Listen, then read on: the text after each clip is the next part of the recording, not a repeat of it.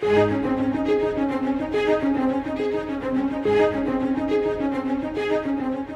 Lord Jesus was the greatest traveler in history. From eternity past, He stepped into time. We have the privilege of walking with Jesus every day. Join Scott Pauley now as we continue to follow Christ's steps through the Gospel according to Mark.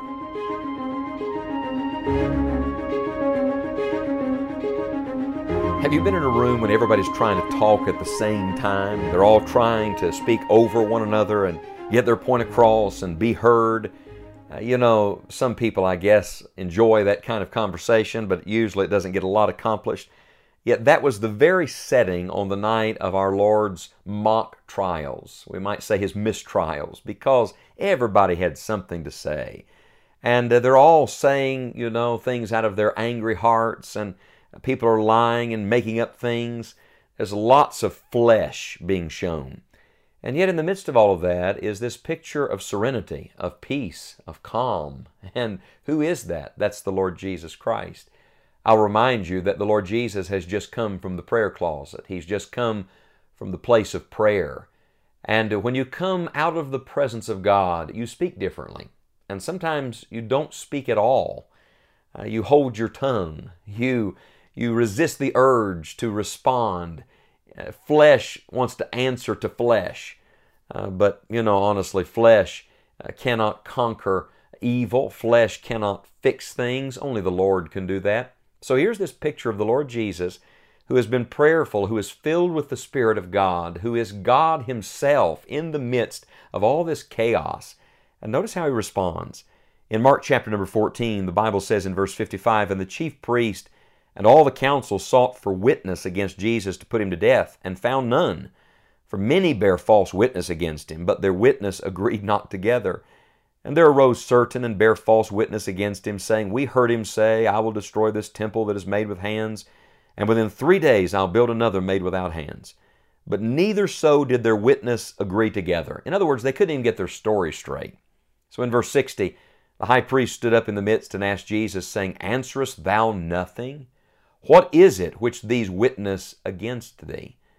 And the words of verse 61 are profound. "But he held his peace and answered nothing."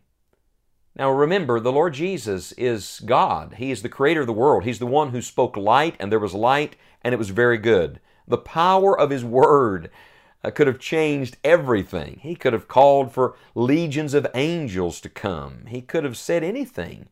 But instead, He holds His peace. He answers nothing. This man that they said, never man spake like this man. This man that was always so full of grace and truth. This man that they were astonished at His doctrine because He always spoke as one that had authority, now has nothing to say. Again, the high priest asked Him and said unto Him, "Art thou the Christ, the Son of the Blessed?" This is the only time when the Lord Jesus responds. He simply says, "I am. And ye shall see the Son of Man sitting on the right hand of power and coming in the clouds of heaven." And then the high priest rent his clothes and said, "What need we any further witnesses? Ye have heard the blasphemy. What think ye?" And they all condemned Him to be guilty of death. And some began to spit on Him, and to cover His face, and to buffet Him, and to say unto Him, "Prophesy." And the servants did strike Him with the palms of their hands. Would you look, please, very carefully at this portion of Scripture? The only response He gives is He acknowledges who He is. In other words, He refuses to tell a lie. Aren't you glad that our Lord is the way, the truth, and the life? And so when He is asked, "Are you the Christ?" He simply says, "I am." He uses the same words that were used of Jehovah God in the Old Testament. I am that I am. It's a beautiful truth, isn't it? He is the I am in every circumstance, in every situation. He's always the same. And if anyone tells you that Jesus never claimed to be God, take them to Mark 14:62. But the principle I want to show you today is the fact that that's all He said. He simply held His peace and answered nothing. Don't you know He could have outwitted them? He could have outtalked them. He could have said something that would have changed everything, and yet He doesn't, because He's committed Himself to the Father and He's yielded Himself to the will of God. And I want you to know that when you've given yourself to God, you don't have to fix everything. You don't have to straighten everyone out. You don't have to answer every question. You don't have to prove yourself right because you've placed yourself in God's hands. I'm thinking now of God's word to His people in the Old Testament when He says, "Ye shall hold your peace, and the Lord shall fight for you." What a picture of this we find in Jesus. He held His peace and answered nothing. It goes on in chapter 15, the next chapter, verse 1, "And straightway in the morning the chief priest held a consultation with the elders and scribes and the whole council, and bound Jesus, and carried Him away, and delivered Him to Pilate.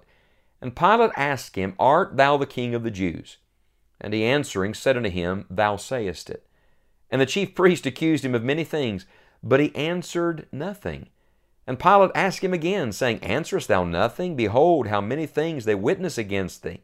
But Jesus yet answered nothing, so that Pilate marveled." Would you please get this truth in your mind? Flesh always demands to be heard.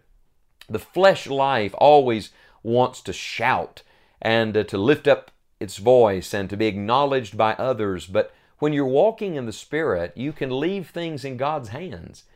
You can believe that the greatest thing you can do with your tongue is pray and commit it to God, and then let the Lord work out the details. That's exactly what Jesus does.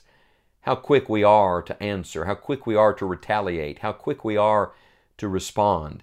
In our world today, one of the practical ways that people do that is on social media. They see something they don't like, they hear something, they think something, they may not even be right. The perception's not always reality. So immediately they lash out, or they make an accusation, they say something. This is not the way Spirit-filled people are supposed to live. And here's the great principle that I want to bring you to today. Would you make a note of this somewhere? At least write it upon your heart. May the Holy Spirit apply it to your life. Jesus Christ spoke less the closer He got to the cross. Remember, He's nearing the place of death. He's nearing the end of His life. And so He's had much to say. I mean, this is the man who gave the Sermon on the Mount. This is the one who gave all of these amazing discourses. And people clamored to hear Him, and disciples followed Him just to hear the words that came from His mouth. But the closer He gets to Calvary, the less He has to say. The more the words are very, very carefully given. Why is that?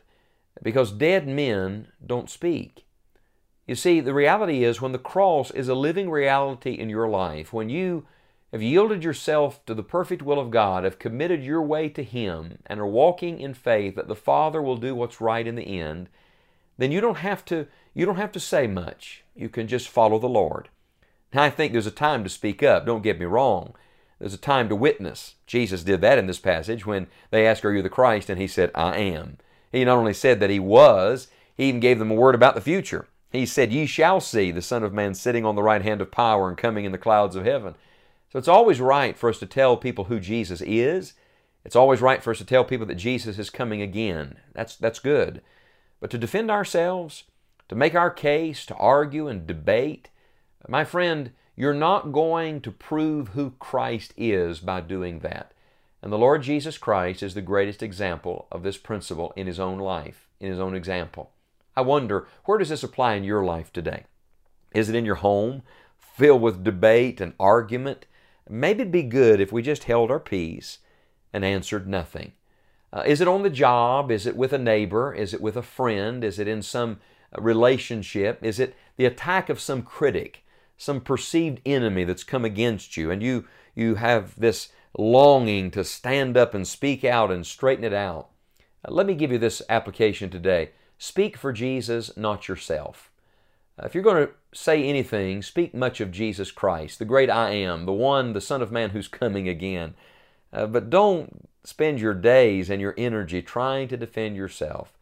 Don't give all of your time trying to answer some critic. Don't live your life that way. Commit your way to God and know that in the end, the Lord will always speak for you. And the Lord will always straighten it out. Wherever you are today, ask the Holy Spirit to make you more like Jesus Christ. That when the world comes against you and the devil raises his head and the flesh rears up, you hold your peace and answer nothing. It has been a privilege to study the Scriptures with you. If you do not know the Lord Jesus as your Savior, it is our prayer that you will call on Him now in faith. He wants to be your constant companion.